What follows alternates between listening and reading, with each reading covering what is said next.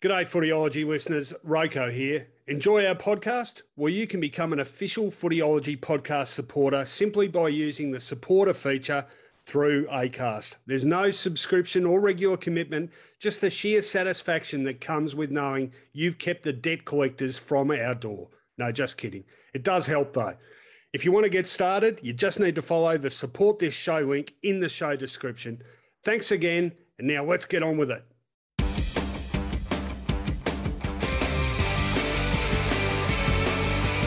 Good evening, everyone. Welcome to Footyology Final Siren after the first preliminary final. And wow, what a night for the Melbourne Football Club. The Demons into their first grand final for 21 years. Their third grand final for, geez, I got myself in trouble here, 57 years. And of course, a chance of a first premiership and a 13th premiership, their first flag since 1964. What a smashing it was. Melbourne running out victors over a hapless Geelong by 83 points, believe it or not. It's been a long time since the Cats have been taken apart like that. Melbourne absolutely outstanding. We're here to talk about it, talk about the victors and the vanquished, because clearly there's going to be some serious questions asked about Geelong, their future, where the Cats are at, and plenty to talk about with the Demons. Can they be stopped? So this is your forum. Send your questions in now. You'll see them coming up on our new look interface. So send one in. You'll see it up there. We'll answer it. And we're here to talk about anything else you'd like to put on the football agenda as well. Plenty going on beyond the last four teams left in the competition with coaching stuff, trade stuff, you name it, it's happening. So there's a lot to talk about. Get your questions in. As I say, very good evening to my co-host, Mark Fine. Well, it's a grand old flag, Finey. They were absolutely on fire. Superb. We could look at it, and I'm sure we will from Geelong's perspective, but let's look at it from the Melbourne perspective. We said coming into this game that they owned, arguably, three of the best five footballers in the competition. Anybody want to disagree with that? Anybody want to disagree with the standing of Max Gawn, Christian Petrarca and Clayton Oliver tonight? I don't think we'd have too many detractors. And Rowan, I know that you quite rightly said third grand final appearance, or, well, 1964, there's been two grand final appearances since. This is the third. Really, the other two, they were such inconsidered outsiders. I mean, we're talking about 2000 Essendon, the hottest of hot favourites. Hawthorn likewise in 88. This time, Melbourne will head into the grand final, regardless of what happens tomorrow night, as the rightful favourites to break this duck. They are going to be the favourites in 2 weeks' time, no question. Yeah, it's a good point because, as you said, those two grand finals arguably came up against the two best sides ever.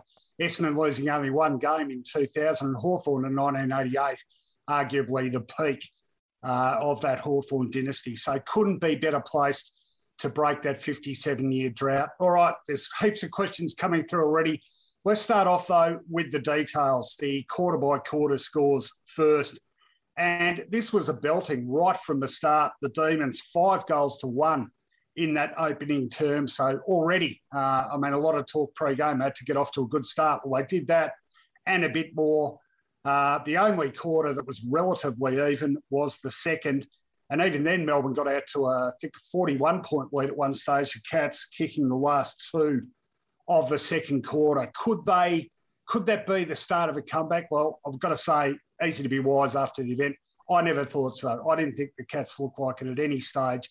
And boy, did Melbourne put it to bed quickly after the restart. 4 goals in the first 7 minutes of that third quarter. 8 for the turn. In fact, 8-2 to a solitary behind.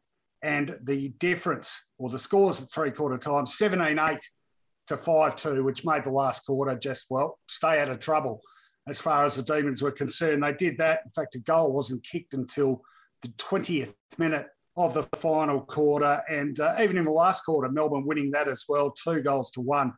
The final scores, 19-11, 125. defeating the Cats 6-6-42, 83 points the margin. The goals and best, well, unbelievable performance by the skipper, Max Gawn. Dominated the ruck, dominated up forward with 5 goals, a personal best. Couldn't have picked a better time to produce it. 3 goals to Cozzy Pickett, 2 to Spargo, 2 to Brown, 2 to Fritsch, singles to Harms, Neil Bullen, Petrarca, Sparrow and McDonald. For the Cats, just one multiple goal kicker, and that was Jeremy Cameron, who in fact kicked the first and last goals of the game. And the rest for Geelong, 1 to Stanley, 1 to Myers, 1 to Hawkins, and the other goal to Smith. The best, as voted by Mark Fine, Max Gawn. You had to give him BOG tonight. Christian Petrarca, what an incredible game he played. Clayton Oliver, not far behind. Jack Viney, one of his best games for a long time. He was terrific, particularly early. Salem off halfback, terrific. And Spargo, a bit of a live wire closer to goal. And for the Cats, well, hard to find too many, but Dangerfield tried very hard. Cam Guthrie, Selwood, Smith, Duncan, and Zach Guthrie, who battled his heart out in defence, which frankly was under assault most of the evening. All right, let's get straight into questions because they're banking up already. I might just read a few comments too when no one's asking questions. So Rocky D'Amelio says, 10 years, no draft picks, top up of recycled slow mids, defenders and small forwards get smashed in big games with teams with pace, obviously talking about Geelong. Someone calling themselves Joe Hildebrand. I'm tipping it's not the real thing because he's an absolute flog and there's no way he'd turn into a quality footy show like this. He says, surely Selwood has to retire after tonight's effort. Trout from Wood End, a raw-tastic night of footy. Thanks, Geelong, for your first pick next draft. Unlike you, Trout, to bring it back to Richmond. Well done, though. It was hard, but you managed it. Matt Crowley Ferguson, Melbourne Stars really delivered, but one young player who continues to impress is Jake Bowie. Okay, throw that one to you, Finey, because I know you're a fan. Oh, yeah, fantastic. Not only did his dad play for St Kilda, but played for St Kilda during the darkest times, Brett Bowie. And I think his son, well, he's already eclipsed him for finals. I don't think Brett played in a final. Young Jake's played in 2. He's going to play in a grand final. And you know what? No matter who they play, he's going to be very much an important soldier because if it's the Bulldogs, even though I think it'll be Port, I've given away my tip already. If it's the Bulldogs, Cody Waitman most likely to be back and he'll need a lot of attention. And if it's Port, they've got enough small forwards to keep a battalion of Jake Bowie's busy. So, yeah, he's a really hard-at-it young man and uses it pretty well too. Well, that's what I was going to say. He's not just hard at it. I reckon he's got plenty of class. He's a real sure user of the footy. So really impressive. And you reckon he keeps his spot? 100%. And Rowan, just even though we had a very much abbreviated VFL season, when Bowie arrived at the club, which was only this year, on baller and forward was his footy card, but they immediately put him deep in defence. And obviously with a view that if he was to break into the seniors, that's where he would be playing. So once again, Casey Demons proving to be a very worthwhile breeding ground and position-wise, a very important period spent with Casey before he broke into the seniors. Yeah, spot on. David Haley next. Well, been a great year for Geelong, but now they need to retire Selwood, Henderson, Dalhouse and Rowan. Look for a new coach. As a Geelong supporter, I'm shattered, but hoping the D's win for Neil Danaher. All right, look, it's easy to overreact to a finals thumping, but I've got to say, the way the Cats play footy has to change because for the second final out of 3, they had a lot of physical pressure put on them and they didn't cope well with it. They turned over the ball time and time again. Yeah, unfortunately, that back line, and it's often where you rebuild a team. Just have a look at Melbourne and how they've prospered with that long-term plan that saw May and Lever come to the club. We'll talk about May shortly. But that back line needs rejigging, doesn't it, Rowan? Henderson certainly seems to have come to the end of his time, and it's been a great story of survival, I admit that. And they need some small defenders. Their reliance on Stewart has been graphic, and they also need to bolster that midfield and get some run into the team, don't they? They need pace all over the ground. They lack a small defender. It's funny, like going back to the start of 2019, we thought, gee, they've got a bevy of zippy small forwards now who apply pressure. We were talking about Dowhouse when he first arrived, Atkins and Myers. Atkins is now playing in defence. Dowhouse has just lost it. And Myers hasn't really progressed from that initial promise. So they've got some issues there. Isaac Smith is... Max Holmes could end up become a pacey midfielder for them. But, boy, Selwood, I wonder if it's a given that he does play on next year. It's going to be a tough decision for him and for them, I suspect. Yeah, it'll be a real sort of measuring stick, won't it, as to whether or not they believe they've got one more shot in the locker or whether or not they start regrouping. And I'm not saying necessarily bottom out, but definitely rebuilding. And I think you will look at whether or not Selwood plays as a real marker on that one.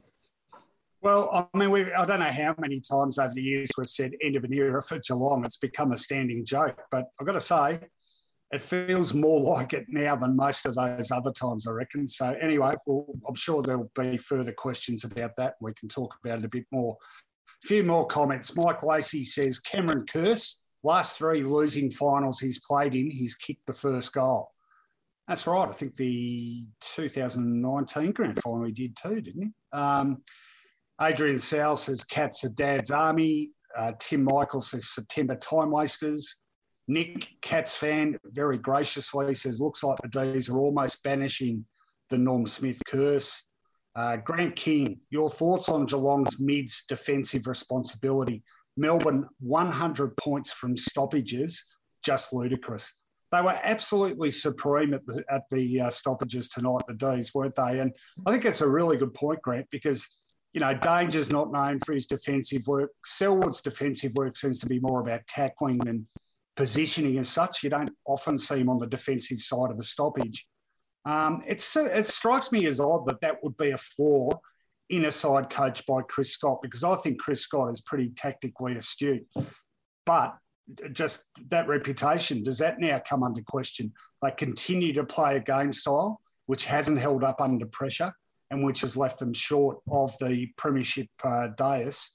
There's a few issues about that, but specifically on the mids, Finey, your take on that? Yeah, I'd say apart from Cameron Guthrie, who I view as a goal square to goal square sort of tyro and really fulfills his defensive obligations. No surprise given how he started his career more as a run-with player. There has to be questions about Menegola.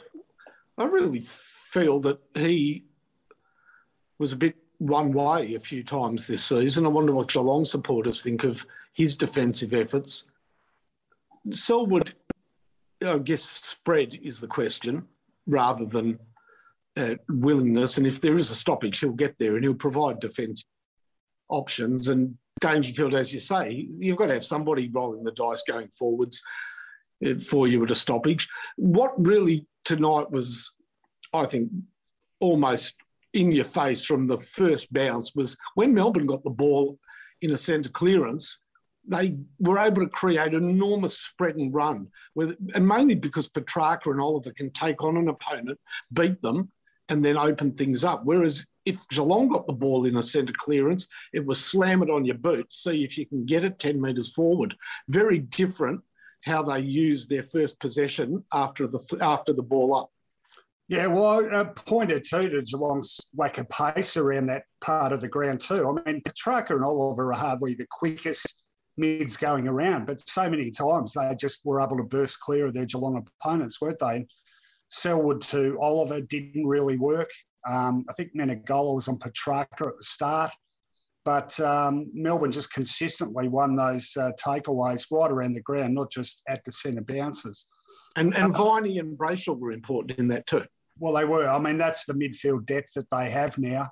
And I was thinking, looking up in the box too, depth generally, when you've got the likes of Melksham not playing, Nathan Jones not playing, there was someone else up in that box who had been a regular previously. I mean, you know, they've got some great options. They would have been holding their breath about Stephen May early on, but great to see him get back out on the ground. And you'd think, given that, he'd have to be a pretty certain starter for the grand final, more so seeing he'd got 2 weeks to get ready for it. Matt again says, could this be the result that sees Chris Scott heading to Carlton with the CEO? I think that's certainly going to be a bit of a talking point, Finey. I'm not 100% sure what Chris Scott's contractual status is now, but if you're not across the news today, quite dramatic goings on at Carlton with Kane Little, the CEO, being sacked, Brian Cook appearing the likely choice to replace him, and Brian Cook's steadfastly refused to comment, but now the Cats season's over. Maybe we'll see that in coming days, and that would certainly sweeten the deal for the Cat coach to look elsewhere, wouldn't it? Alistair Clarkson, of course, being thrown up again in those discussions. Any thoughts on that one, Finey? Carlton are going to hang on to grim death for a proven coach with a track record, aren't they?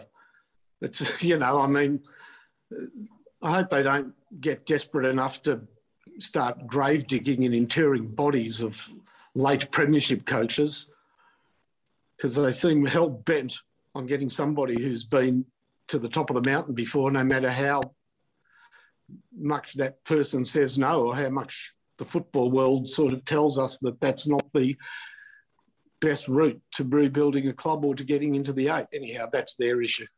All right, well, back to the game. Not seeing many Melbourne comments here. We seem to have disgruntled Geelong comments. Hayden Murdoch says there has to be list management consequences after Gary Rowan's 15th finals faux pas out of 16. I don't know if it's quite that bad. I did look at his finals record the other week. He's played 2 or 3 decent finals, but to be perfectly honest, not a lot. I think prior to last week, his disposal average across all those games was something like 8.8. And he'd kicked, I think, was it 14 finals? He'd kicked like 8 goals in 14 finals. And tonight, he literally did not have a touch of the footy to half-time. I can't remember seeing that for a guy who's spent most of his time on the ground for a half, eventually subbed out of the game with an injury. But, boy, he had a Barry Crocker. And I can't think of a player who's got more of a millstone around his neck in terms of poor finals performances than him. It's just got to ridiculous lengths. I mean, I'm pretty sure at half-time, did they have 3 players who hadn't touched it? No. Colin Jasny didn't touch it in the first half. I did write it down, actually. Yeah, he did. He had 1 or 2. They half-time, they had Rowan 0, Henry 1, Colin Jasny 2, Cameron 2. Outstanding. Yeah, well, you need to be getting a fair bit more of the footy than that. Actually, just on those stats, couldn't find a category the Cats won. Probably not surprising. Melbourne won the disposals by 34. Inside 50s, 55 to 42. You might have thought it was more lopsided than that. Certainly felt so. Actually, Geelong won the clearances 45 to 41, believe it or not. Melbourne won the contested ball by 32. Uncontested ball, they won by 5. That doesn't happen often against the Cats. Marks 16 to 5. Oh, that must have been Marks inside 50. And despite their mortgage on possession, Melbourne even won the tackle count 64-59. So absolutely dominant. Highest individual disposal winners, Finey 34, Petrarca 32, Salem 29, Oliver 27, Langdon 21. Even Big Max Gawn managed 19 disposals, 5, of course, of which were goals. All right, BT Gold suggesting, should Perth lose the grand final for the Mexican wave antics? That was a bit of a flashback to the 1980s, wasn't it? Unacceptable. Excellent SMS. Take it off them. Isn't it SMS? I don't know what we call these things. I think they're messages. Seeing someone's... Mark G says, agree, Rowan, read Jason Bennett. How good. I did tweet during the game. We are starting a public campaign to pressure Channel 7 into using Jason Bennett for the grand final commentary. I think we're both big fans of Anthony Hudson. We're fans of Adam Papalia, but Jason Bennett, from a Channel 7 perspective, in my view, far and away their best caller. And he was terrific tonight. He calls the game. He does his research. The sort of comments he makes about players and situations are always spot on. He's got a good knowledge of history. I know Jason well enough to know that he loves his footy. He's a footy tragic like us, Fighty. That comes out in his calling. His voice is good. It's not about him. He's never telling silly anecdotes or backslapping the other commentators. I reckon he's an absolute gun. Anyway, if you want to get on board and you use Twitter, the hashtag is Bennett4GF. Retweet it now and we'll see if we can force Channel 7 into making a late inclusion, if indeed they weren't planning on using him. But I suspect they probably weren't. Your thoughts on Jason Bennett? Yeah, he's very good. Very good. And I've got to say that Hamish called well tonight as well. Okay. All right.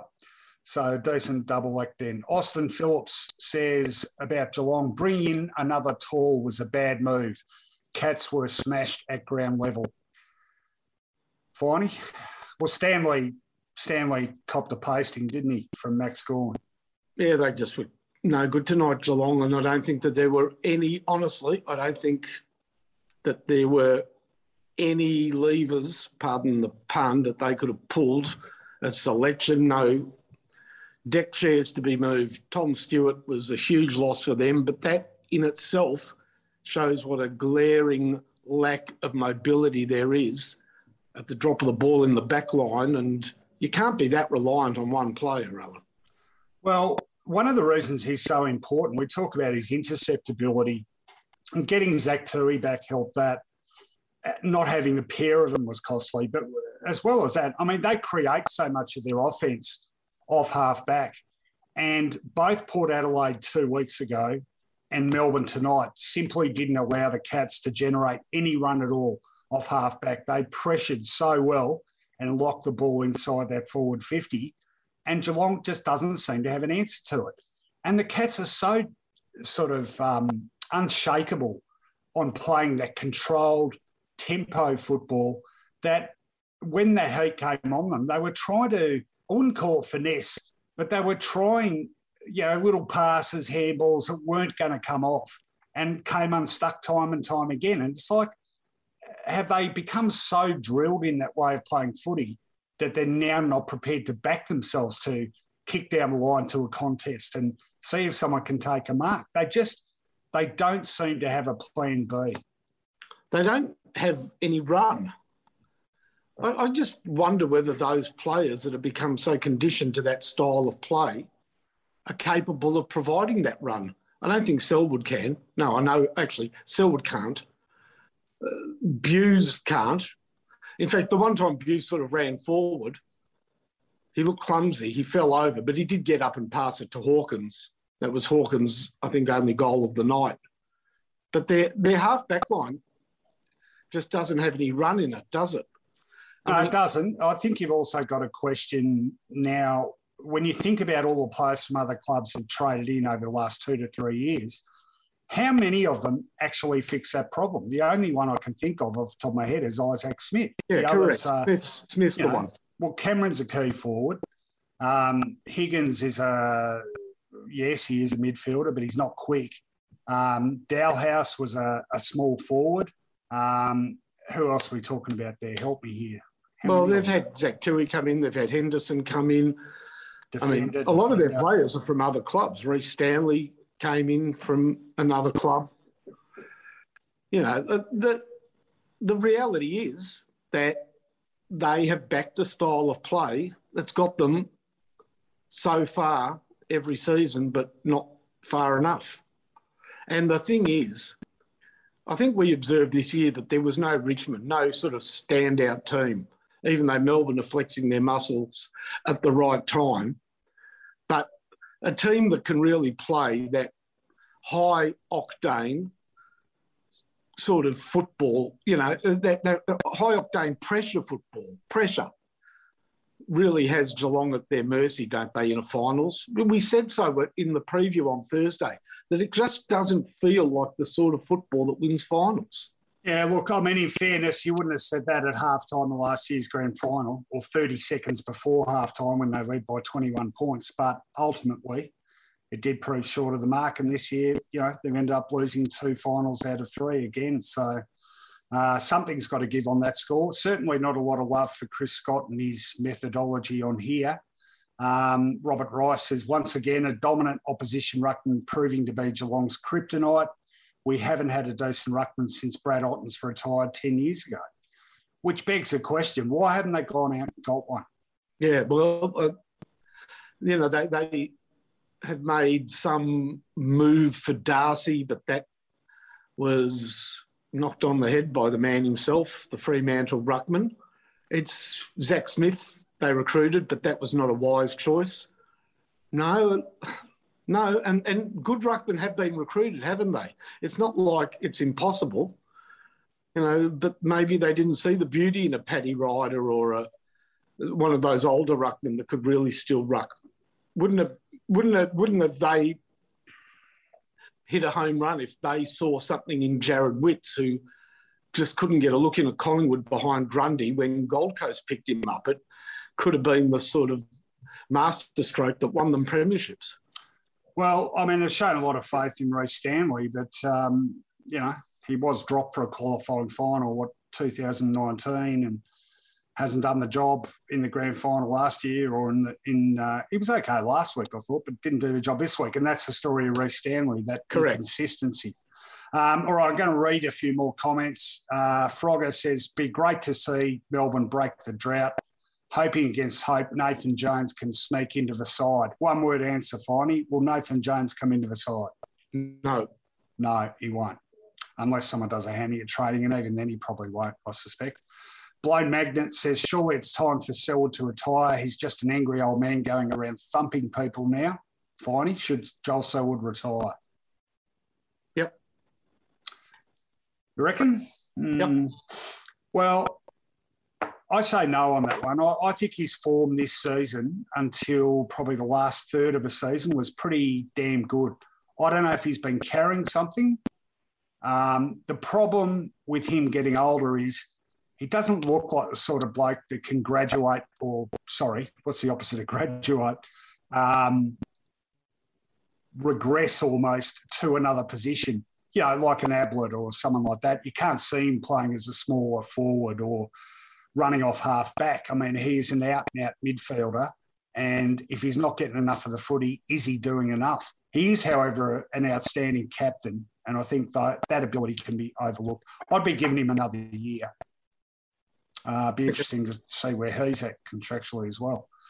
Hayden Murdoch again says, do you think the Cats have too many private school designer grunge long-haired headbanded players, e.g. Myers, Henderson, Stanley, Henry, Cam Guthrie and Blitzarves? It's an interesting theory. I don't know. Is the designer long-haired, grungy, headbanded look go exclusively with private schools? I wouldn't have thought so. No. I was wondering tonight about looks. I mean, they've got a player who is straight off a 1970s football card. And I wonder whether it's really a look that he likes or he's just being sort of funky retro. Oh, Brad Close? No, Tom Atkins. Oh, I mean, okay. that moustache is, to me, straight out of Footy Cards 1970. Now, does he love that look or is it sort of half an in-joke? I'm not quite sure. Yeah, well, Brad Close is a bit the same way, I think. It's sort of that 70s porn, I've come to clean the pool look about it. Well, so I'm told. All right. Yeah, because you never had a clean pool. Correct. I certainly don't now.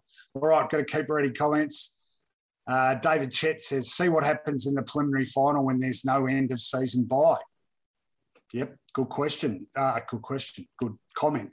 The top four prevailed, and some of us think that's the way it should be. It doesn't necessarily make for a thrilling preliminary final. Be interesting to see if that's replicated tomorrow night, although I strongly suspect that won't be. I will say that Melbourne, with Stephen May, are grateful of the bye coming up this week. Yes, they will be, yeah. And it's going to be interesting. We don't know what sort of impact it's going to have. At least, however, it will be the same for both teams. Yeah, which it's even. You couldn't say about the pre-finals bye. Peter Phoebe says, no Last Dance doco series for the Cats. Ronnie Isco, Cardinia Park's a narrow ground. They get exposed on the wider grounds. Yeah, fair comment. I know you're big on that one, Finey. Yep. Tim Dole says Cats will drop off the edge. They tried the free agency top-up and it's failed to get them a cup a long way back from here. Daniel Hood, Geelong can be top four again next year, but after that, bottom. Johnson Von Trapp says, I think the home ground advantage at KP covers Geelong's inadequacies. Same theme. Mike Lacey, would you seriously consider delisting or trading Rowan? Serious issues between the ears, gone missing too many times in finals now. All right, Finey, if you were Geelong's list manager, would you be putting Rowan up for trade? No, I'm not taking. Think so? How old is he? He's getting on. He'd be 28 or 29, I think. Feel free to chip in if someone's got the answer there. He is the sort of player that another club would expect to get for free. And I'm not saying that he wouldn't play on. He's 30 years old. 30, yeah. So I'm not saying that he wouldn't play on next year, but he doesn't have trade value. Yeah, it's a tough one because it's probably been his best season. But, I mean, he's got so many convictions on the finals question now that at what point do you sort of cut your losses? And this manager would put their name to trading out for him. You just don't. Be a gamble. Anthony Wellham says Geelong not having a decent ruckman's finally caught up with them. That's a recurring theme in the comments. Not a lot of love for Gary Rowan. Has anyone found him yet, says Stephen Smith. All right, let's talk. Daniel Hood has asked, off topic, thoughts on Jake Kelly. And if you haven't been across the news today, Jake Kelly, Adelaide defender, is free agent. And I'm just being told off for drinking Coke no sugar by someone. Apologies. I'll get on the healthier stuff soon, I promise. In fact, I've got some water right here. Jake Kelly, Adelaide defender. Nice one, fine. Yours is vodka, though. No, it's water, I think. Jake Kelly, been a very reliable defender for the Crows. He has declared his intent to come back home, and it looks like Essendon is in the running for him. But here at Footyology, we're not just about analysis. We're about breaking news when there is news to break. And finally, I believe you have some breaking news on the free agency / trade front involving Adelaide and Essendon, but not Jake Kelly. Can you fill us in, please? Yeah. Now, Jake Kelly would be nice, sort of an upgrade on Stewart. But I believe Essendon are about to pick up exactly the player they need. And who would that be? An absolute hard-added bull for the midfield, so much so that his nickname is the Bull. And Ben Keys wants to return to Victoria, and he'll be playing for Essendon if he has his way. Well, that is, I must say, I missed that today, or I hadn't seen that, and I'm stunned. I mean, Ben Keys has been sensational for Adelaide. What's happening at the Crows? That's personal reasons, and it would be a big, big loss for them. But I believe that I've been told that is the case by somebody who should know. Okay. Can I ask, somebody who should know, are they in the player management field? Or No, not in play management. Okay. All right. Well, there you go. You heard it first on Footyology Final Siren. Jake Kelly, not only Jake Kelly, apparently headed to Essendon, but valuable midfielder Ben Keys. And that would be a massive loss for a rebuilding Adelaide. But I'll tell you what, I agree with you. I think he's just the sort of, imagine Essendon starting to put together a pretty formidable midfield group if they can get a player like that given the sort of form he's shown for Adelaide over the last couple of years. All right, let's keep going. There's a lot of Gary Rowan sledging going on. I don't think we need to indulge all of that. Yep, the Rowan joke is done, guys. Bo Kelly, why isn't Choco Williams being talked about for the Carlton coaching job? I think, rightly or wrongly, I think there's a bit of a view that he's a bit of an old school coach, and perhaps in a tactical sense, maybe the game has gone past him a bit. He certainly has a valuable role to play in the development and assistant sort of ranks, and he's doing that pretty well with Melbourne now. But do you agree with that finding? I think clubs... I agree. Mark, he's a bit of yesterday's man in terms of coaching. I agree. Yes. Similar sort of thing to Gary Ayres or someone like that, I reckon. Not saying that's right, but interesting stat from Stephen Smith. Tom Hawkins has now played 27 finals for 37 goals, including 2 lots of 5. So take that out and you've got 27 goals from 25 games. You can take one goal off that as well, Ral. Which one was that? Against St Kilda in the grand final when he hit the post. Oh, yeah, okay. Good that isn't still grating on you 13 years later or 12 years later. Yeah, I'm going to stick up for him tonight, though. His life was made very, very difficult. He never got clean delivery in there. Geelong never got the ball in there quick enough to give him enough space to work in. There was one out near the boundary where Harrison Petty did spoil very well, but it was right on his hammer. He just couldn't get any separation to his opponent. And even a player as strong as Tomahawk, that's going to make life very difficult. And I had a fair bit of sympathy for him tonight. That being said, that one shot he had in the first half, that was a howler. Oh, that was a bad kick. Well, everything they touched tonight turned to, you know what about that one bit in the last quarter when, was it Hawkins actually kicked it across to Cameron and Cameron fumbled it? You know, they just... Nothing went right for them the entire evening, and they were just shattered by the end of it. And I guess the lack of confidence sort of became infectious, really, isn't it? David, now I tweeted. You tweeted? Well, that's a news event in itself. Yeah. There you go. A wonderful omen for Melbourne heading into the grand final in a fortnight. What is it? Well, a lot of people are going to make something of the fact the last time they finished on top of the ladder, they won the flag. But I have a better omen for them. Do you know in 1940, Tokyo were supposed to hold the Olympic Games, but because of the war, they didn't? Right. In 1940, Melbourne won the flag. Mm-hmm. In 1964, Tokyo held the Olympic Games and Melbourne won the flag. Now, in 2021, against all odds, Tokyo held the Olympic Games and Melbourne might win the flag. You get good odds 2021 being a Tokyo Olympic year. Only you would come up with that sort of historical omen, but it's a good one. No, I'll give you that. Yeah, any other war omens involving Melbourne, send them in. And there could be a few too, because that's sort of the time they were winning their flags. In fact, for the younger viewers tonight, Melbourne had as successful a period as football has seen, 5 premierships in the space of 6 seasons between 1955 and 1960, and probably should have been 6 in a row. And Rowan, may I say, they are very comfortable with the Olympics in their hip pocket.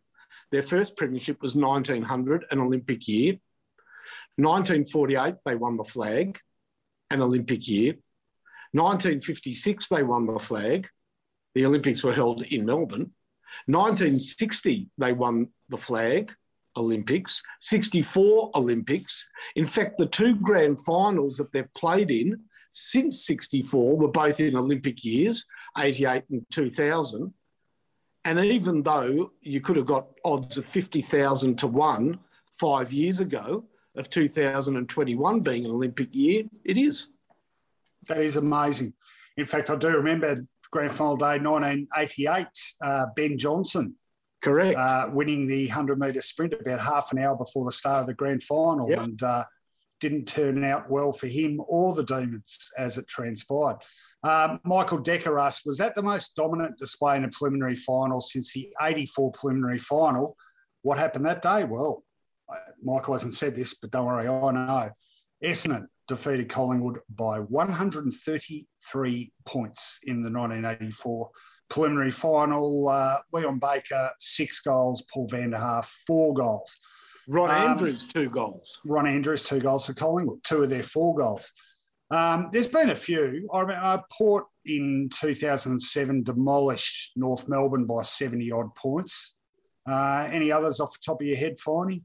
Preliminary finals, I wrote this week actually, preliminary finals, since we've had the 2 of them, have often tended to produce one blowout and one thriller, which augurs well for tomorrow night. I can tell you that of the last 20 preliminary finals played, 8 have been decided by single-figure margins.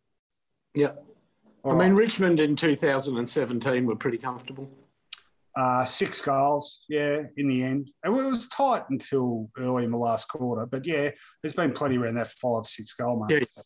All right, Tim Dole says, Geelong were as bad as Melbourne were good tonight. The grand final will be Melbourne v Port, a fight between 2 teams that are well-drilled, tough, attacking and informed. Should be a cracker. I'm not taking that as a given. I've got a few thoughts about that game tomorrow, but selection doesn't make me as confident. We're going to see the result I tipped. Ben Healy says, Jason Bennett recognised Toby Bedford in the D's players box sitting alongside Nathan Jones. Great knowledge, the closest thing we have to Bruce. Also would reflect his knowledge of VFL, which he calls regularly as well. Correct. But let's be honest. It's not...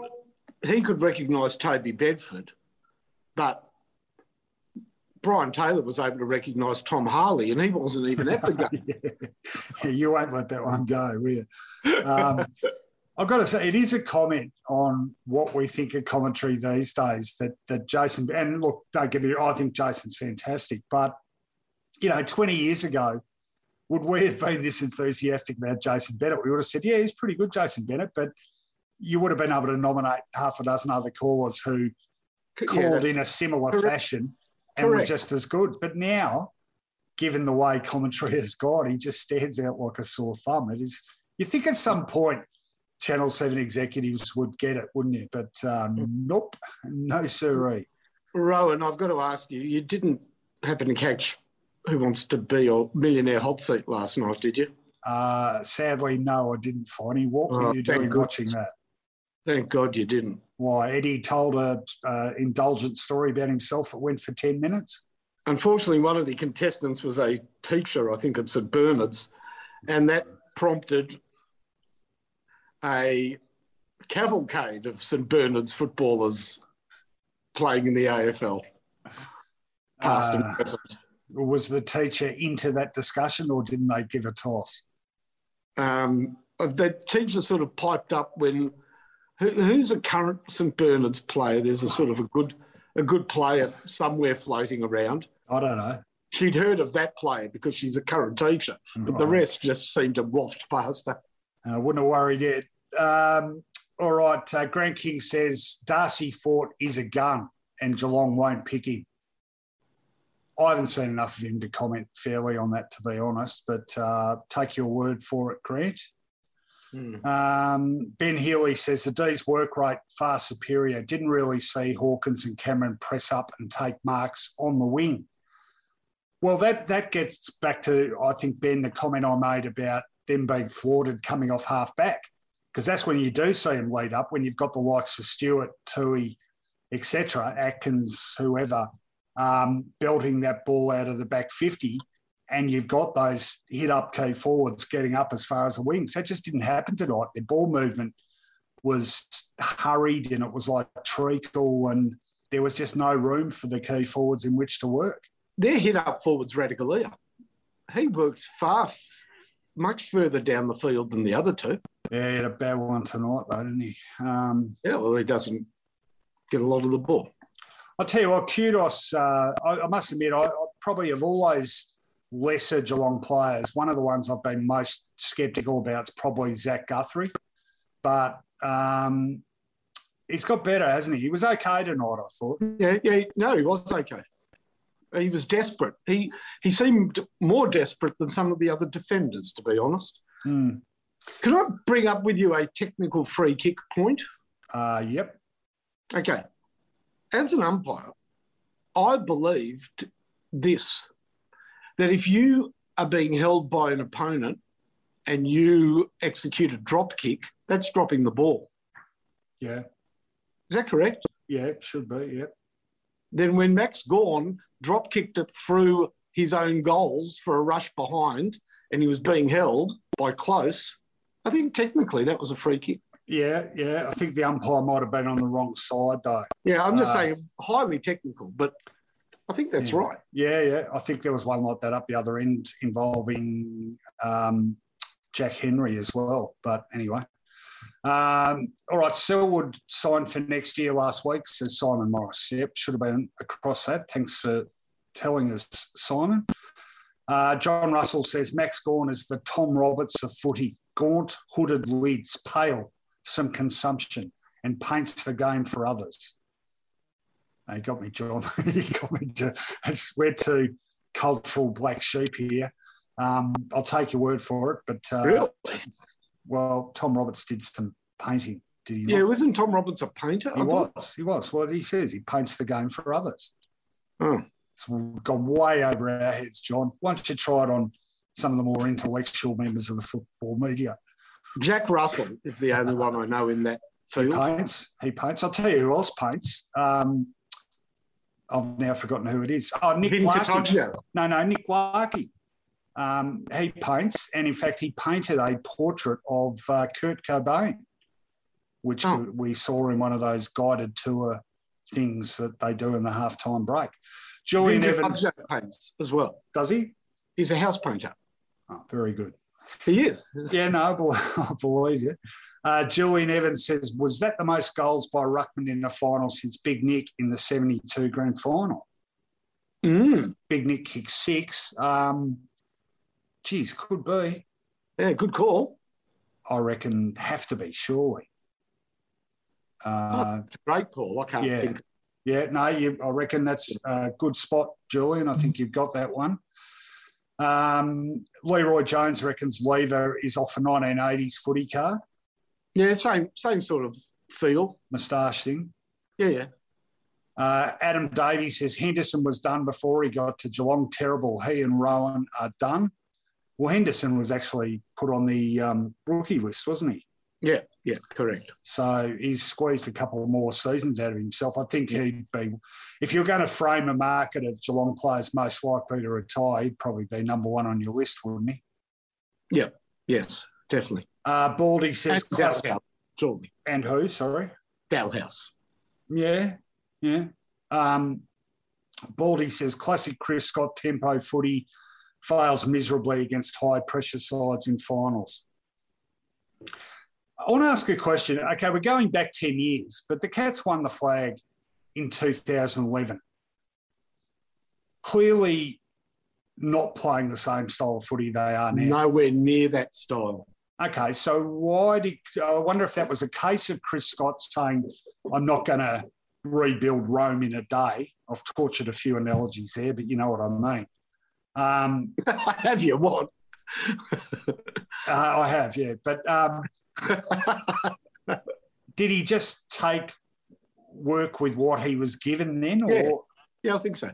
Look, Geelong through that period, 2011, 2009, 2007, they first of all had an incredible talent pool.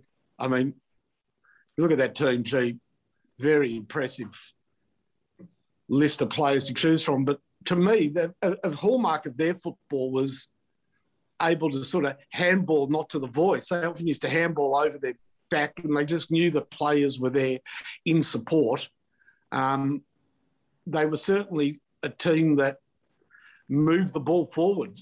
They were not a stop-start football team. But I think they've worked with what they've got, and he believes, I guess, that ageing midfield is not capable of running with other midfields, so let's play it on our terms.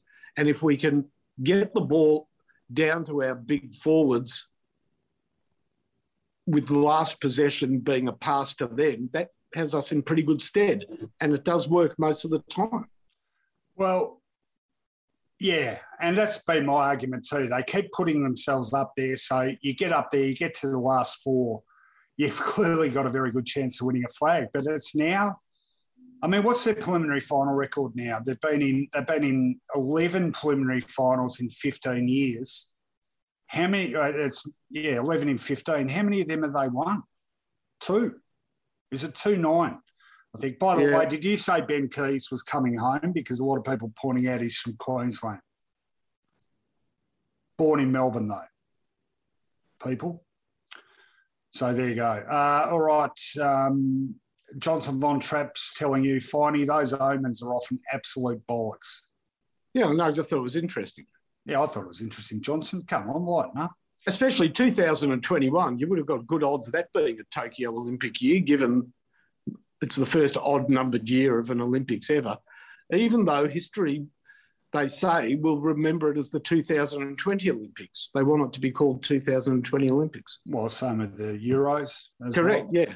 Does that mean are the next Olympics going to be 2025 or are we sticking with 2024? No, 2024.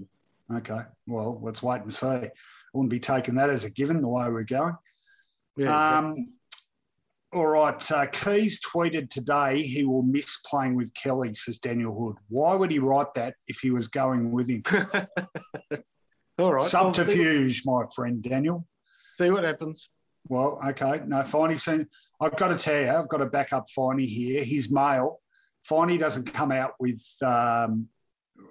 stuff like this unless he's got pretty good mail. And it's, by and large, very much on the money, I would say.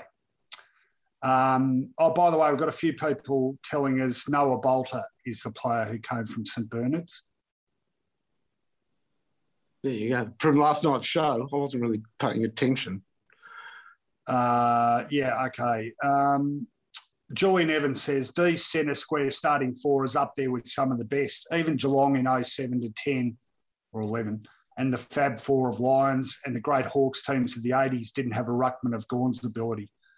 Well, Hawthorn certainly didn't. Geelong had Ottens, but he's not in Gawn's class. And Lions only had a guy that played finals, Clark Keating, and would just belt the ball as far as he could. So I think that's another good call, Julian. You're on a roll tonight. Yep. Absolutely. It's up there with the best. Francis Leach, Footyology's own Francis Leach is on here tonight. And he says, paint a portrait of Finey, and it would be an Archibald contender. What's that line out of Seinfeld? Is it Kramer who says, someone says of Kramer something about an ugly brute and yet I cannot look away? Yeah, that's that big painting of his. Well, why does it make me think of you, Finey? I don't know. Paul Salmon, 93 grand final, kick 5, says Stephen Smith. Yeah, but he wasn't playing in the ruck, Stephen. That was, who was it? Peter Somerville playing in the ruck that day. Houseman rebuilt Paris, says Johnson Von Trapp. Geez, we're getting some sort of, arty-farty sort of comments tonight.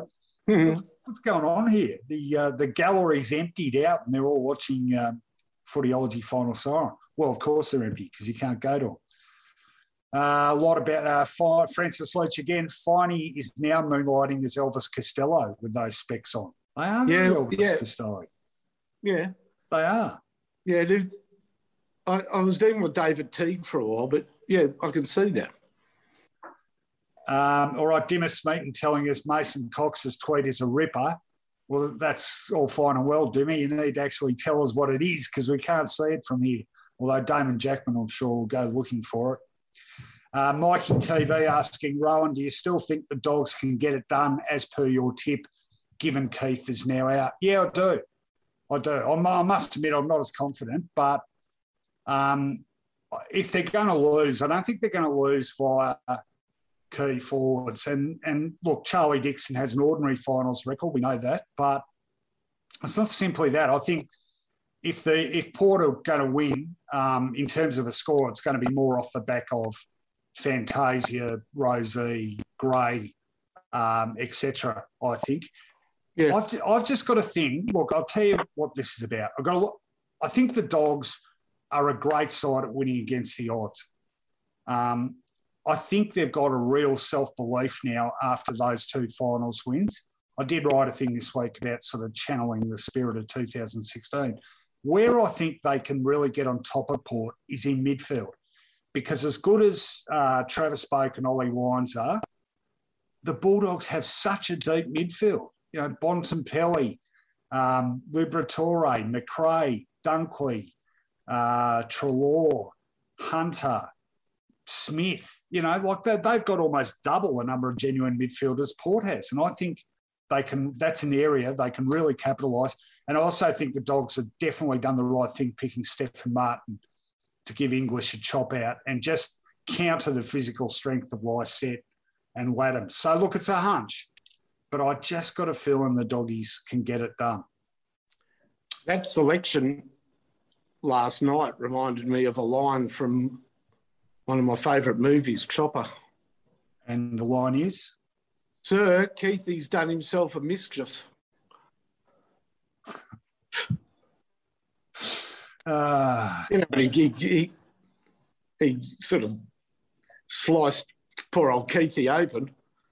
Sir, he's done himself a mischief. Yeah, I only watched Chopper quite recently, actually. It hasn't been lost on me, Finey, that 90% of your favourite films are all like about grotesque serial killers or... No, not at all. In fact, I hate horror movies, and I tend to not like movies that are nasty. Look, Chopper is part comedy, and no small part comedy either. It's a great movie, great acting. All right. Okay, just on that, Dimmer's come back to say, Cox said, welcome to Prelim Folklore, Max Gorn. Very good, mate. Very good. Yeah, no, he's good. Very good. Damon's just put that up on the screen. No, he's good value on Twitter, Mason. Well done. Yeah, Cade Lucas pointing out that Paul Abbott kicked 6 in 1988. Well, Cade, it just so happens I am the encyclopedia on dual Hawthorn Premiership player Paul Abbott because I went to high school with him. He was a good mate of mine. And always dropping high schools. He did. Yeah, we have to take every chance we get. John Gardner High School in Hawthorn was that school, and Eddie Rabbit came to our school for HSC from Morwell and played. Do you believe this? He still played school footy with us every week whilst he was playing at Hawthorn. Seems remarkable. Anyway, he did kick 6 in the 88 grand final. However, he wasn't playing in the ruck. The ruck that day was Greg Deere. All right. Grant King likes what I said about the Bulldogs. He thinks the Port defenders are, quote, poo. I think that's a little...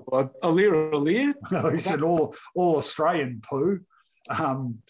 Yeah, I think that's a bit harsh, but I just think they might generate enough opportunities to win it. Mark G saying, Nick McGuan just said, let's get a campaign to get Neil Danaher over to Perth to present the cup. That would be a great moment, wouldn't it? Wouldn't that be a fantastic moment if Neil got to present the cup? Look, you'd think, surely they would have thought of that. You'd think there must be health issues or something there that would prevent it. Johnson Von Traps thinks Mason Cox would be useful at Geelong. John Russell has departed from painting analogies to curious that Beveridge never elevated Jordan Sweet to the ruck in the latter part of the season. In the 5 appearances earlier in the year, the Dogs won the clearances. It's good comment, John. Any thoughts on that, Finey? Yeah, I agree. I thought Sweet sort of one of those ruckmen that guaranteed a break even, better than Lewis Young. And yeah, we'll see whether Stephen Martin can run out the game. Maybe he just thought Lewis Young offered more flexibility when he wasn't rucking, which, let's face it, wasn't a huge percentage of game time. But there was no way it was going to work, and particularly after that round 23 game, because my memory of that is that English just got munched by primarily Lysette, who's in really good form. And it's a strength as well, you know. So I reckon Martin can play a really important role for the Doggies tomorrow night. And Rowan, as much as you are correct that they don't have the same sort of tall forward threat that maybe some other teams do. Now with Keith not playing, keep an eye on Laddams. Yeah, he's handy up forward. Yeah, and have a thing about Laddams. He's a magnificent kick at goal. Yeah, no, he's handier than most ruckmen playing forward, I think. Such a beautiful dead-eye kick. Don't give him too many chances. Yeah. All right, a few people saying Ronald Dale Barassi should be presenting the cup. In fact, they don't name that till late, do they? We know, I've now forgotten who it is, Andrew Embley, I think, presenting the Norm Smith medal. Correct me if I'm wrong there, if they have named the two potential cup presenters. By the way, someone tweeted earlier about Jordan Dawson wanting out of Sydney to go home to South Australia. That's a big loss for them. Oh, big loss. Beautiful kick. He's a lovely kick of the footy. So good player, just a good footballer. Yeah. It's interesting now, isn't it, when a guy says he wants to go home, that you don't get too many situations now where the club sort of plays hardball, do you? They'll always try and get the deal done.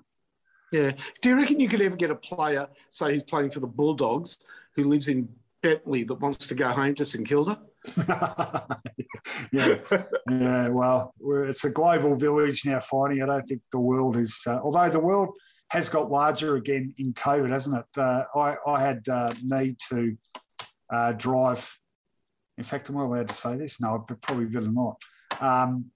I drove a little bit out of my zone a few days ago, and it felt like I was crossing the Simpson Desert. Was to get a prescription. I get nervous taking the rubbish out after 9 o'clock. Seriously. Like, I look around. And I just tell you, a few weeks ago, I think literally a couple of days after the 9 p.m. curfew came in, I think I ran out of milk. So I went down to the BP and I pulled into the driveway. It was 2 minutes past 9. There was one car parked in the service station. What sort of car do you think it was? Police car? Yep. And I thought, I'm stuffed. Are they going to accept? But I was out of milk. Anyway, fortunately, they went on their way. But there you go. All right, it's John Worsfold presenting the Jock McHale medal, of course. Thanks, Robert, to the winning coach. Tim Dole says, hey, Finey, the word on why St Kilda didn't offer Dunstan a contract was they had another free agency in mind. Rumours had it as Luke Parker, but that's not happening now. Who else could they have in their free agency sights? Can't think of who they would be after, to be honest. Look, Luke Dunstan, at the end of last season, he was told to look elsewhere. And even though he didn't find somewhere else to play his football, it has been, I believe, a fairly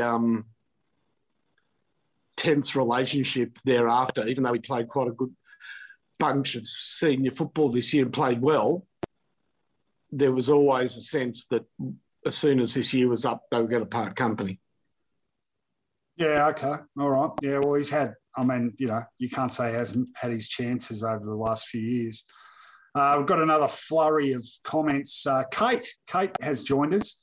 Says, prelim finals aside, can we get some Brownlow picks, please? By the way, Kate will be managing my fans-only account shortly, Finey. I'm just kidding, Kate. Kate and I have been having a bit of a dialogue about my fans-only account. I've told her I need to lose about 20 kilos first and, of course, set up a payment scheme so that I pay the people that want to watch. All right, being stupid. All right, got a Brownlow tip for me? Sam Walsh. I think I'm going to go Marcus Bontempelli. He's due and he's had an outstanding season. And I don't think you get too many surprises in the Brownlow these days, do you? No, but there is a formula, and it sort of goes, if you are going to get an upset, pick a midfielder who had a good season from a club where there's not going to be many other midfielders to get votes. And I just don't think Cripps got many votes this year. And nobody else comes to mind at Carlton at all. I just think he gets votes always. It's whether or not they won enough games. No, I agree. There was a period there where you basically had to come from a top 4 side to win a Brownlow, but that mold's been broken a bit in recent years, hasn't it, with Ablett, with Gold Coast. I'm just looking up at my season guides to remind myself of the Brownlow winners. Matt Prittis, 2014. Any other non-top 4? There's a period where you had to come from like a bottom 4 team. Yeah. Gary Dempsey. Bob Skelton's 3 Brownlows. Yeah. Hayden Bunton, I don't think played in. In fact, Dick Reynolds, even though Dick Reynolds played in a lot of finals, I don't reckon he played in finals when he won his Brownlows. Yeah, all right. Hayden Murdoch's on the boys. Right. Oh, no, sorry. I'm just reading the comments. I'm multitasking, finding. Hayden Murdoch says, does your missus know about Kate Rocco? You gush with glee every time you utter her name. Hayden, Kate is my missus.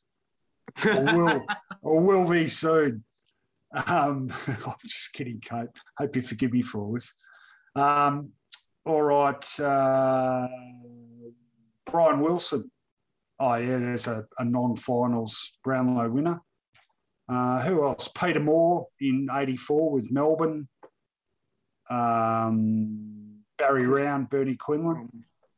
Or Barry Round, at least. Anyway. Did Carlton make the finals when Chris Judd won the Brownlow? Yes, they did, 2010. They did. Okay. Yep. All right, so a few other Brownlow tips from people. Kate, by the way, tips Jack Steele. So is Johnson Von Trapp. Willem van Denderen. Willem who? Willem van Denderen. Judd 2010. It wasn't even worth reading out. Paul Kelly in 95. Yep, Swans didn't make it. Lockett 87. Thanks, people. People here know their footy. Yep. All right, John Russell says, a bit cruel, but Eishold, Campbell and Yates, they all missed shots in the 87 preliminary final to present the cup. Atonement. That's was a terrible miss by Eishold. Well, can I tell you, vis-a-vis Paul Abbott, I remember Paul saying to me that the reason Simon Eishold missed that shot is because Paul was standing on the mark and he was so ugly that it completely put Eishold off his kick. He's a funny guy. Shane Crawford, of course, Hawthorn in 99, didn't make it. Tony Liberatore, 1990, says Hayden Murdoch. I reckon we need to do the tips, Fighty, or the tip. Yep. So this could take about 5 seconds. So what have you got for us this week? Well, hang on, wait, sorry. I've just got to string it out so Damon can put up a tweet. It's going to have to be a quick one, though. So what is our device for tipping this week, Finey? Well, I thought given that Melbourne are already waiting for an opponent in the grand final, isn't that exciting for Melbourne supporters? I know it's hard that they're not able to go to the game, most of them, but it's still exciting. Your tip will come in the form of the initials of a player who played not only for the team you're tipping, but also for Melbourne. Gee, okay. Yeah, it narrows it. All right. You love your initials, don't you? Of course. Well, no, it's just a way of, otherwise it's silly. You know, if you name the person, look, the problem is we know each other's tips. So we make the competition something else. Yeah, all right. Okay, so we'll just give Damon a bit of time to get that tweet up and we'll attract a few more viewers who tune in specifically for the wacky madcap craziness that is the tipping segment. So I guarantee that you cannot get my tip correct, my person correct. Oh, you've done that before and I have. No, it's impossible. Well, then why do it? You'll see why. So I'm tipping JT. Hang on, wait. I said why. All right. Stephen Giles said, I watched the last 2 minutes of the 87 prelim today. Still find it hard how Melbourne found a way to lose. But just tell you, Stephen, I was sitting in the outer that day and barracking very vociferously against Hawthorn. And not because of Hawthorn, but I wanted Melbourne to get in the grand final. It would have been a fairy tale. Anyway, after they looked to have Hawthorn done to a crisp, I turned around to a particularly annoying Hawthorn supporter who'd been absolutely going on like a pork chop all day, and I absolutely gave it to this bloke. And so, of course, when they lost after the siren, I did the bolt from the Olympic Games because I thought, I'm going to get killed here. All right, we've got plenty of suggestions coming in for this one already. So it's going to be hard to ignore them, but I'll have a crack. All right, so you want to go first, do you? Yeah. But I'm not going to guess it. So am I now going to string it out for 15 minutes like you would? Oh, you'll guess it. You just want to get it right. So my initials are JT. All right, so clearly you want me to say Jimmy Toumpas. At which point I will say incorrect. Is that it? Yeah. I mean, whichever one you picked, I was going to say the other. Oh, okay, very good. Yeah, that's very good. All right, I am going with... Got to remember who I'm tipping. No, I remember now. All right. Oh, God. Hang on. Geez, I'm struggling. I'm just going to have to check something very quickly. Hang on. Got to check whether this guy did actually play. AFL football. No, he did, but I'm pretty sure he did play for this team. That's a good one. Come on. Right. Yeah, got it. Yeah, this is a good one. Happy with this. All right. My tip is DC. Collins. Is it Collins? Well, what's the first name? Like David? No. Is it Collins? No. That's still forward? It's not Collins? Nope. Okay. You think of Dennis Collins, the bearded... No. I'm thinking of a little blonde forward that played for the Bulldogs.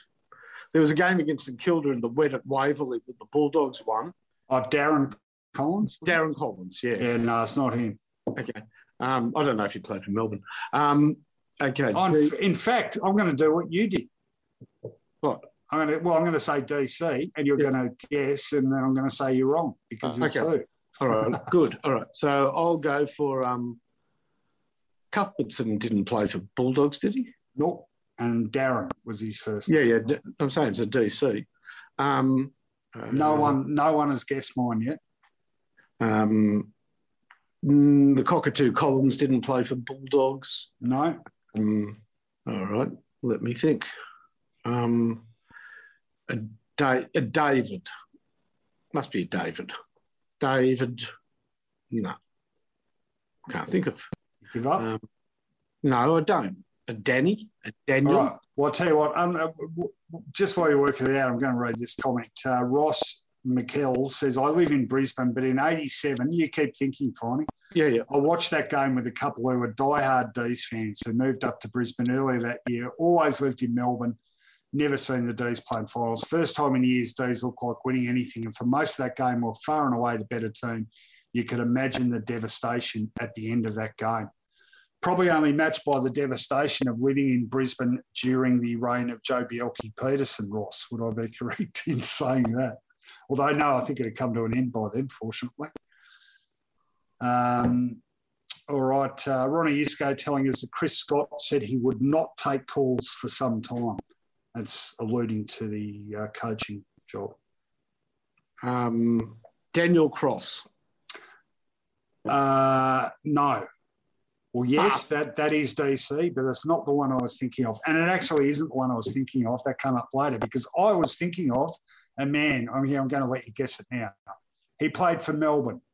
He played one season for Footscray, and he also played for St Kilda. Dean Sharon. Correct. That was a good one, wasn't it? Yeah, that is good, Dean Sharon. Not often you stump Finey on these things. All right. Any more questions, anyone? Give you about a minute to come up with questions. Let's talk quickly about the game properly, actually, Finey. We did preview it on the podcast, but you haven't seen anything to change your tip from Port Adelaide by... Look, I agree with 23 points. Yep. Rowan, I agree with a lot of your sentiment that there is a real backs-to-the-wall quality about the Bulldogs that is admirable, that has been reignited in this final series, of course. Yeah. And that they've got a strong midfield, even though I'm not very comfortable with Bontempelli's fitness going into this game. But I can't overlook the fact that the rarest of rare things in this final series is a home ground advantage, and Port Adelaide have one with a crowd full of wild supporters. You know, even with the umpires having to resist that because they haven't had that much in the last few months. And all of a sudden, they're going to have 50,000 people absolutely baying for one team and one team alone. That's a strong dynamic. It is. Didn't affect the Doggies last week, though. No, it was good, but it's going to be double that and some in Adelaide. Yeah, no, it's a fair point. But I would say they did. They beat West Coast in Perth in 2016. Yeah. I understand that. I understand. What I do feel is the Doggies have got to work around keeping the ball away from Aliir. They cannot, and, you know, I do feel that they do kick a lot of ball into that forward line, sort of up in the air, hoping Norton does the right thing by them. Yeah. Without Waitman at the drop of the... I really think he's important, Waitman, for them. Anyway, he is. Well, I'm saying in lieu of him, one guy who absolutely has to play well is Aaron Norton. I don't think they can win if he is as quiet as he was last week, because they'd be relying too heavily on Shaki. I guess, you know, that's the other benefit, of course, of having Martin in is that English can play forward, and he's pretty capable up forward, I think. Richard Kershaw pointing out 2016 was 5 years ago, half a decade. True. There's still, although the other side of the coin, though, Richard, I think last week they still had 9 or 10 of that premiership side in the lineup, and they were all senior players. So there was Bontempelli, McRae, Liberatore, Hunter. Who else? Come on, help me here, Finey. Who else? Okay, still in the side. Yeah. Zane Cordy. Yep. I didn't play last week. Oh, you're right. But he's there. He's playing this week. Johannesson. Yes. Gee, I'm quite sure memorably. I'm sure it's more than that. There might be more than that. I mean, mentioned Hunter. Yeah, McLean's injured. Yeah. Wallace is not being considered. Anyway, my point was, it might have been 10 left on the list. Eastonwood, yep. My point was the turnaround wasn't as hefty as I thought it might have been. You know, I thought there might have only been 4 or 5 left, but it was actually a bit more than that. And they're all pivotal players. Dunkley is another one, and Daniel. Caleb Daniel, of course. Chris. Yeah. So there you go. In fact, hang on. Sorry, this is going to light up my face, but I'm just going to last week and I'll tell you exactly who there was. Just bear with me. Bulldogs, Brisbane. So, Bontempelli, Daniel, Dunkley, Hunter, Johannesson, Liberatore, McRae, and Wood. So 8 players. Well, that's, you know, more than a third of the side. Yep. Have premiership experience. And look, you know, no disrespect to Port. They've won 7 in a row. They're playing great footy. They finished second. The Bulldogs finished 5th. But if you weren't aware of that, Finey, if you just had sort of an overview of this season, right, as a whole, and you said, who's had the better season, the Bulldogs or Port Adelaide, who would you say? Bulldogs. But yeah, so. But, Rowan, that's Bulldogs with Josh Bruce in the team. Yeah. And I don't think they've looked the same since he hasn't been in the team. Yeah, that's true. That is true. All right. How long have we been going, Damon? We're up to around our usual limit. A bit short. Okay, I think we might wrap it up there, folks. So thanks for your company tonight. Now, importantly, hey, Damon, did you put the tomorrow night? Hang on, I'm about to say that. I'm excited. All right, well, you can do the plug for it. But before you plug that, plug this. become an official Footyology patron, folks. The link's up there now. Come on, our subscriptions have stalled. I know a lot of you are on board, but if you're watching this regularly and getting, reasonable value for money, and I know you think you do, just from the tipping segment alone, put your hand in your kick and give us $7 a month to help keep this going. Because I'm being quite serious now, this production specifically is the one that will be most endangered unless we can get a bit more folding stuff. So, and we're very appreciative of the support, but we actually do need it. So, look how cheap that bookcase is behind Rowan. That's not an expensive bookcase.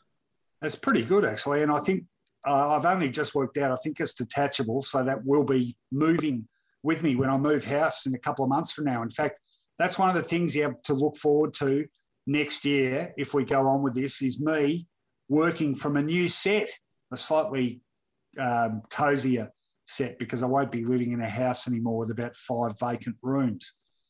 But that remains to be seen. Anyway, not looking forward to a house move. I don't handle disruption to routine very well. Oh, here's a good one, Finey, just before we go. Johnson Montrap asking if you and I are going to take over SEN's drive shift from Andy and Bob, because, of course, Bob Murphy is headed west to work with Fremantle. Are you aware of that, Finey? No, I'm not. Really? It's had a bit of run in the media. He is. He's going to work in a welfare role. Oh, good. Yeah, but means Andy Marr looking for a new drive time host. Your name was mentioned. Yeah, I'm pretty sure it'll be. I reckon dismissed. I can work out it can be. Say that again. You're pretty sure what? I'm pretty sure it'll be somebody like a former player. No, a former player or somebody whose name begins with Sam. They have got a few Sams, but you might be in the running, Finey, so don't say anything too untoward. You'll be pleased to know, too, a few people were tweeting that about you and I retweeted one and was met with a tide of responses saying yes to Finey and a big no to me. What? Curious, some were saying they loved you and they hated me. In fact, one bloke who said that actually followed me, so that enabled me to quote tweet him and say, well, what are you following me for, numbnuts? And he had no response to that. Can I just say that as an offsider, to work with, you are up in the top 3 I've ever worked with. Really? Thank you. Who are the other two? Only on a sports station. I wouldn't want to get entwined in your political. On a non-sports station, it might be a bit heavy for me, but you know what? When it comes to working with somebody and you're just comfortable in whatever the topic and whatever, because that's part of it, trusting your cohort to, understand and know and not having to dumb things down. I could talk football at a depth with you that I probably could not talk with almost anybody I've ever done radio with. So, yeah, absolutely. Well, it's a very nice thing to say, and I feel exactly the same way about working with you, Finey. I think we'd be very good in a dual pairing on SEN. So, people, if you really think that, I suggest you bombard the owner of SEN with tweets about it. I can't because I'm blocked by Mr. Hutchison for some reason. I actually apparently did say that I was just too... What did he say? I was too intense or something. It was probably the political stuff. May I add, it's not just footy knowledge. You see, Jeff Poulter was great to work with from a footy knowledge level, but there were other things that were more difficult. You know what my great example of that was? Music? No, forget music. When Jeff would sometimes read the screen with the SMSs on them. Yeah. And one of them took umbrage at something he said. What did he do? And he sort of gave an explanation. He said, look, the reason I said that was because I had been involved with that person, whatever. And then he referred to the person that he thought sent the message. Anyhow, don't take it too personally, lol. Well, you probably don't remember this, but there was one night I was on your show when I did read out a text from a Jenny Taylor. Yeah. Oh, you got caught up in that, did you? Fair enough. Yes, I was far more naive, and you did become familiar with the workings of a text machine after a while. Yeah. All right, so Finey, tell everyone what's happening tomorrow night. Well, I'm very excited because I think I agree entirely, and we've got a wonderful supporter of ours to thank for this, isn't it? Because we sort of got, Indeed. You're going. Wild Panda is his student, Nonda Plume, who was very generous in becoming a Footyology patron and basically bankrolling this extra edition of Footyology Final Siren tomorrow night following the game. But the reason I'm excited is because we've both got different opinions as to how the game's going to go. I think we were ad dem, as they say, tonight, and no surprises there. But I think tomorrow night throws up a far more delicious possibility of a close game, and, you know, one of us will sort of have to backtrack and the other one can stick the boots in. I like that. Yeah, I like that too. And, well, the worst thing that can happen from my perspective is that you get a tip back on me, which reduces my winning margin over you to about 10 rather than 11. Yeah, I don't mind. I don't like footy tipping. I think it's rubbish. All right, now, got to say, Wild Panda is viewing tonight, and he says, thanks, guys. No, thank you, Wild Panda. We are really grateful. Hayden Murdoch says, I'll add a 50, guys. Good on you, Hayden. Get in there. Give till it hurts. This is like the Royal Children's Hospital appeal. Hey, one thing before we go. Wait, hang on, Finey. I have to say, give that we may grow. We don't need to grow. One thing we didn't discuss tonight was the umpiring. Yeah. And I've got to say, that idea of just not paying free kicks because it's a big game does not sit well with me. Gee, there was some wild play in that first quarter that wasn't free kicked. Yeah, that's true. But I thought the umpiring overall was okay. I mean, certainly. You got to pay some free kicks when they're there, though. Well, did Selwood play on from that too high, or what happened there? No, what happened there was it was touched on the way to him, and he correctly saw that it was touched. But that was Max Gordon. Was it? Max Gordon kicked that beautiful goal. Yeah. Now, this was one that Selwood got his head ripped off, and either the umpire didn't pay it or Selwood took a step and the umpire called play on. Either way, it was pretty fair. I think Selwood didn't hear him call the free because he asked him after that. And he did play on. Free? Yeah. And I thought Selwood was very unlucky to get that 50-metre penalty against him.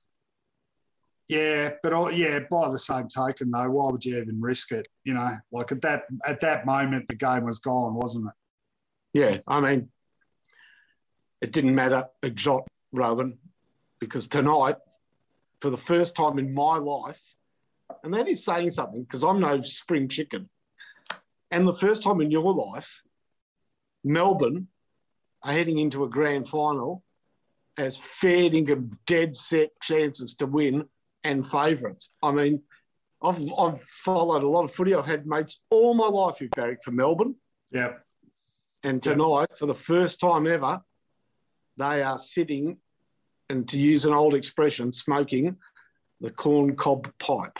Yep, absolutely. And it hasn't happened in our lifetime. Just quickly to thank you very much, John Russell, who has now become a Footyology patron. So thank you, John. Much appreciated.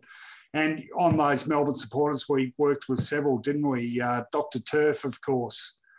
Kerry Lambert, formerly of SEN. A lot of Melbourne supporters. Who are Jesse Hogan, of course. Jesse Hogan, my former age colleague. And one of the best humans. He's good, and he's very excited about what could happen. So good luck, Jess. And of course, we all know a few. I mean, the Ox, or Theo X. Yeah, there are a lot of Melbourne supporters I worked with. Yep, and they've done it. No, AJ, we're not talking about Finey's rap song. Now, Finey, we've got about halfway through that plug, but we didn't actually say. So we are doing Footyology Final Siren tomorrow night, and game time is 7:40. So I reckon if we're lucky, 10:30 would be about the anticipated start time, but check your local guides for details because the whole world will be tuning in to Footyology Final Siren tomorrow night after what we reckon will be a cracking game of footy, 10:30 tomorrow night. Join us again, everyone, and we'll do this all again. And it's been fun. Enjoy your weekend, and we'll see you tomorrow night. Cheers.